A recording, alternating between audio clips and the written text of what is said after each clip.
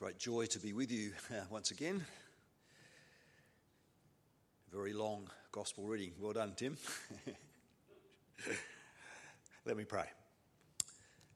Gracious God, we thank you for your word.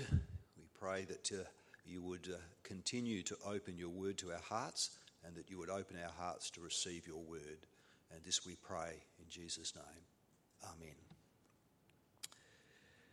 There is a delightful story about Robert Louis Stevenson when he was very young. And remember that he lived between the years of 1854 and 1891. As he looked out of his window of his home one day, he saw in the evening an old lamplighter come past on his evening rounds.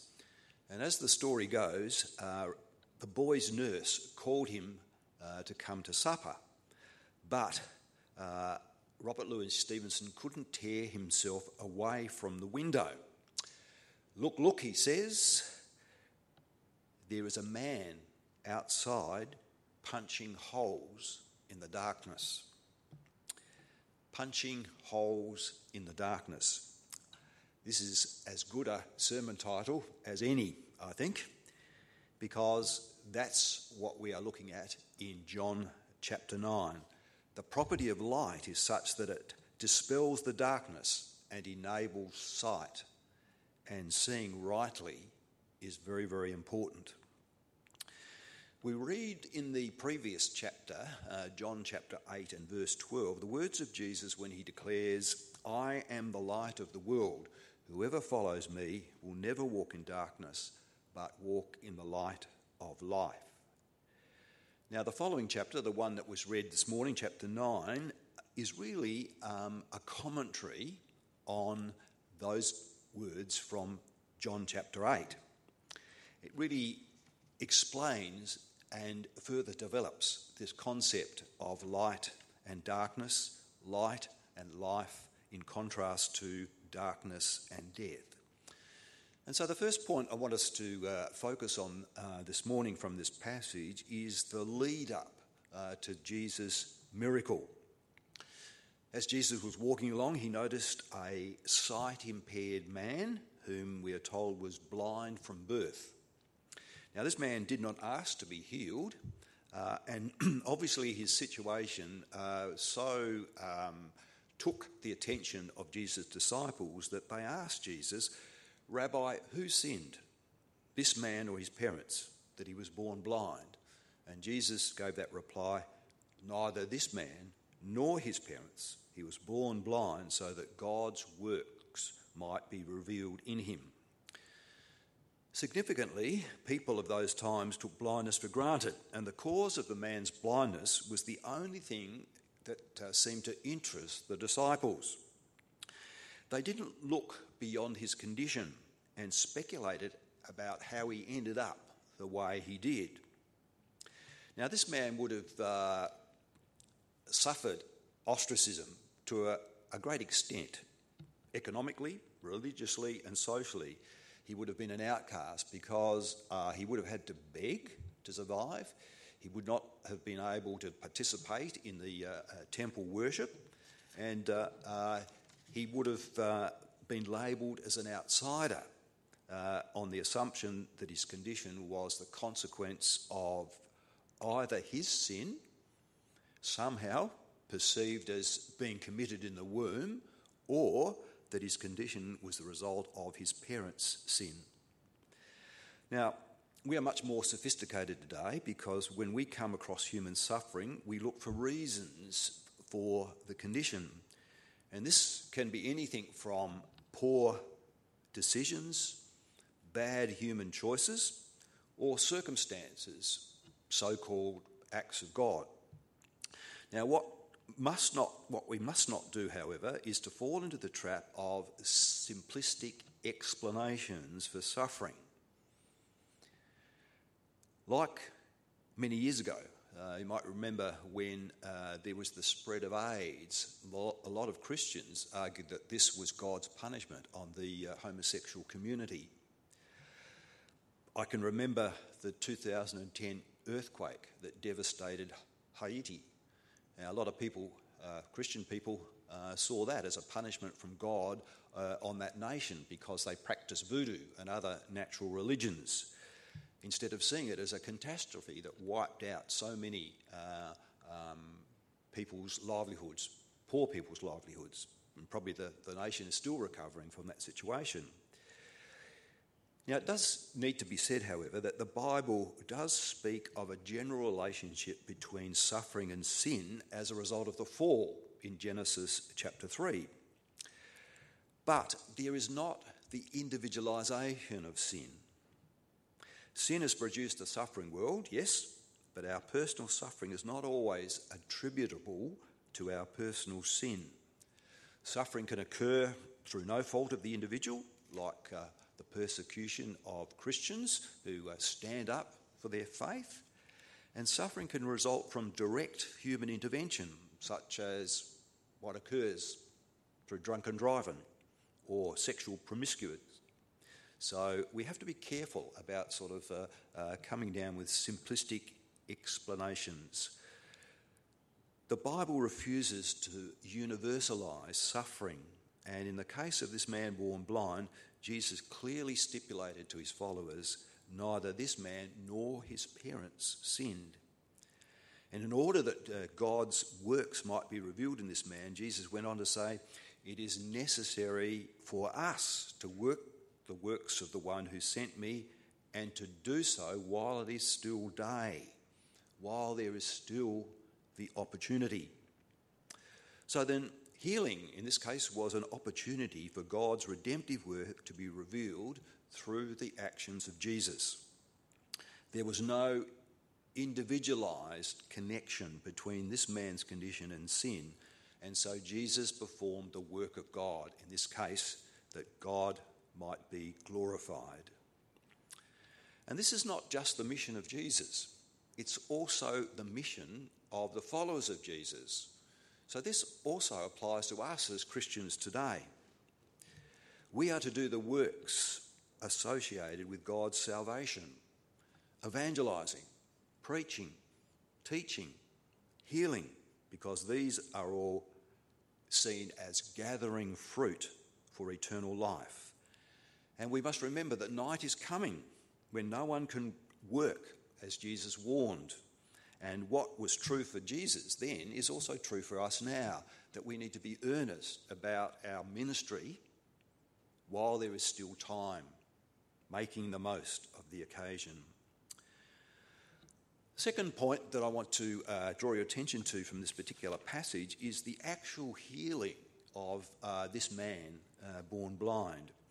Now, Jesus healed the blind beggar using a mud pack made from saliva. And Anne mentioned the other instance too in Mark's Gospel where Jesus did something similar. And as a result, this man became the subject of a series of interrogations, firstly by his neighbours, who confessed that they hardly even recognised this man as the man that they knew before the healing. And also, this man was interrogated by the Pharisees, who were more concerned about the spirit of the law, the violation of the Sabbath, rather than the actual healing. And so the Pharisees conducted 3 interviews with this man. Just imagine the poor man being interrogated 3 times. Firstly, the man himself was interrogated by the Pharisees. Then the Pharisees turned on the parents of this man to ask for an explanation of what had happened. And then thirdly, the Pharisees turned on the man the second time. And in the second instance, they upped the ante. Now, the Pharisees, as you realise, were concerned about the letter of the law. That was the way they operated. Whereas the liberated man, of course, was concerned about the reality of his healing, which obviously was very significant. One thing I do know, he said, that though I was blind, now I see. The Pharisees tried to paint Jesus as a sinner because he healed on the Sabbath, thus breaking the Old Testament law. Well, I think there's a message here for us that maybe the spirit of Pharisaism is still with us today. Whenever we are concerned or we value the letter of the law to the spirit of the law, we are broaching Pharisaism. Whenever we are unable to accept the saving and renewing of people's lives because they are different to us, may even have a different theology to us, then we are broaching Pharisaism. And whenever we lose that sense of joy at seeing a person come to the Lord because they're not like us, then we again are broaching Pharisaism. We need to be wary of this. The third and final point from this passage is really the postscript to the actual miracle. When the hill man had been driven away by the self-righteous Pharisees, Jesus sought him out to clarify his understanding of what had actually happened in his life. And this man responded by realising that Jesus was a lot more than a prophet, that in actual fact he was someone divine. And so the healed man committed to Jesus, and he said those incredible words, "Lord, I believe," and then he prostrated himself before Jesus. The light had shone in the darkness of this man's ignorance and unbelief. Jesus, as the light of the world, had punched a hole in the darkness, and his unawareness and his misunderstanding clarified. Now, when I read this particular passage of John and prepared for it, it made me remember a very significant date in the Torres Strait. Now, we're aware of the Torres Strait above Queensland, the Cape York. And the Torres Strait is made up of many, many different islands. But in particular, on Thursday Island, the 1st of July every year, there is a very significant ceremony that is celebrated. On July the 1st, in 1871, the Reverend Samuel Marsden and others from the London Missionary Society presented a Bible to an elder of a warring clan. Now, this elder was one of many representatives of tribes in the Torres Straits up to that time who waged war on each other and committed retribution for the killing of their own people. And the presentation and the acceptance of this Bible on this occasion was a signal that a change had come over the people. It was as though the light had dawned on the behaviour of these people. Those early missionaries that brought the gospel to the Torres Strait were people who felt called by God to address the darkness of these people and to bring the light of Christ to them. And so on the 1st of July each year, there is a special service called the Coming of Light, where all of the people celebrate the coming of the light of the gospel to their people, and they acknowledge that once they were in darkness, but now they are in light. And there's even a service in our Anglican prayer book called a Service of the Light, and that is an opportunity to acknowledge that significant event, the coming of the light, which is celebrated throughout the Torres Strait on the 1st of July each year. Well, coming back to our John 9 passage, Jesus, at the end of that passage, brings the exchanges between him and the Pharisees to a climax. And he said, "I came into this world for judgment, so that those who do not see may see, and those who do see may become blind." Now, when we read those verses, it might remind us of other verses that seem to contradict what Jesus is saying there. For example, in John chapter 3, Jesus said, John records these words. He says, "Indeed, God did not send the Son into the world to condemn the world, but in order that the world might be saved through him." Now, when you put those two verses together, it seems as though they clash and there's a contradiction. But when you read the whole of Scripture and the whole of John's Gospel, we see that there is no incompatibility here, for both these statements by the Apostle John are true, because Jesus coming into this world resulted in both salvation and judgment. The light shines in the darkness of sin, punching holes in the blackness of human ignorance and evil. Those who welcome the light of Christ into their lives become, through faith, light bearers. But those who refuse the light of Christ in their lives turn away into a deeper darkness, and they will, by their own choice, go out into the darkness in which no light will ever shine. So light dispels the darkness of night and casts shadows on those who hide in darkness. So the coming of Christ resulted in both salvation and judgment. And it's very important that we see rightly, and this can only happen when we have eyes of faith. Well, let me just share one last illustration before I close. Many years ago, when I served with the Bush Church Aid Society as the regional officer for South Australia and the Northern Territory, my role involved regularly visiting two tiny hospitals way out west on the Nullarbor Plain. Now, the best way of reaching those two hospitals at Cook and Tarcoola was to travel there by train, the India Pacific train. Now, in those days, those two very remote hospitals served the railway communities of Cook and Tarcoola. Now, the hospitals are no longer there. They've been removed for a number of years, and so the medical needs of these people are catered for by the Royal Flying Doctor Service.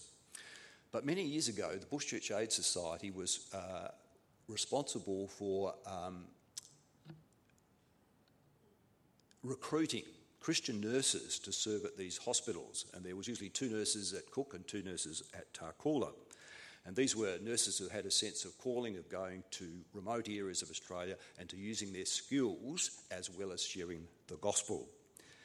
One of my responsibilities was to visit these hospitals regularly and to provide pastoral care to these nurses. The more remote township of Cook is exactly halfway between Perth and Adelaide, and the train would stop for 20 minutes at Cook. Now, when you departed Cook to head eastwards, the eastbound train would arrive at Cook at about 10 p.m. to take on fuel and water and any passengers, and then to continue eastwards to Adelaide. Now, when you were at Cook, there was no way that you could run late and miss the train, because for at least 30 or 40 minutes you could actually see the train coming from the west and approaching Cook. And those big headlights on the locomotive used to sort of cast a beam through the darkness as it headed across the Nullarbor Plain. So there was no way that you could miss the train because of that light beam that you could see in the distance. The light heralded the coming of the train to that small population of Cook. And in many ways, this account of the healing of the man born blind in John chapter 9 heralds the significance of what has happened to us if we are believers in the Lord Jesus Christ. We too have been healed. Like the man born blind, we were once blind from birth. We had no natural spiritual perception. For as the Apostle Paul describes in Romans chapter 1, our thinking became futile and our foolish hearts were darkened. But then, by the grace of God, and like the healed man of John 9, we turned from darkness to light, and in particular, the light of the world, and our spiritual sight was born. And this new worldview, from a spiritual perspective, progressed as our understanding of Jesus developed with our new spiritual sight, so that Jesus for us became not just a man, but the Lord of our lives. And so the healed man's experience, in some ways, is a reflection on what has happened to us, which we need to accept and honour. We have been blessed with spiritual sight, and so we need to live in the light of that sight as we live our Christian lives in the world today. Jesus brought his deliberations with the Pharisees to a conclusion at the end of that particular chapter. They were still pretty upset. And in many ways, maybe your experience of becoming a Christian, whenever that took place, upset people. I know it happened in my case. I came from a non-Christian background, and so when I declared to my parents that I'd become a Christian, they couldn't cope with that because it was so foreign, it was alien. Maybe your coming to Christ caused a stir amongst your family and friends. Very often, those closest to us are the ones who least understand and accept the transformation in our lives. They may reject our stand for Christ. They may reject our testimony for Jesus, but the one thing they cannot deny is our spiritual enlightenment. One thing we do know: we once were blind, but now we see. We know that in our world today there is much opposition to anyone who takes a stand on Christian faith matters. And we know from organisations like Barnabas Aid, which is geared up to assist churches in non-Christian governments to survive, those churches that are under persecution. We know that we will undergo opposition because of our stand for Jesus Christ. But as I close, let me say, let us then, while we still have time, herald the coming of the light of Christ in our lives by forever letting this light not only shine in our lives, but radiate with all the brilliance of a godly lifestyle. And let us, by a life that is bright with the qualities of mercy and compassion and justice, let our lives punch a hole in the darkness of sin and ignorance all around us. Let me pray. Gracious God, thank you for calling and enabling us to walk in the light of Christ. Keep us in this light and free from darkness in all its forms as we seek to love and serve you. And we ask this in the name of Jesus Christ, who is the light of the world. Amen.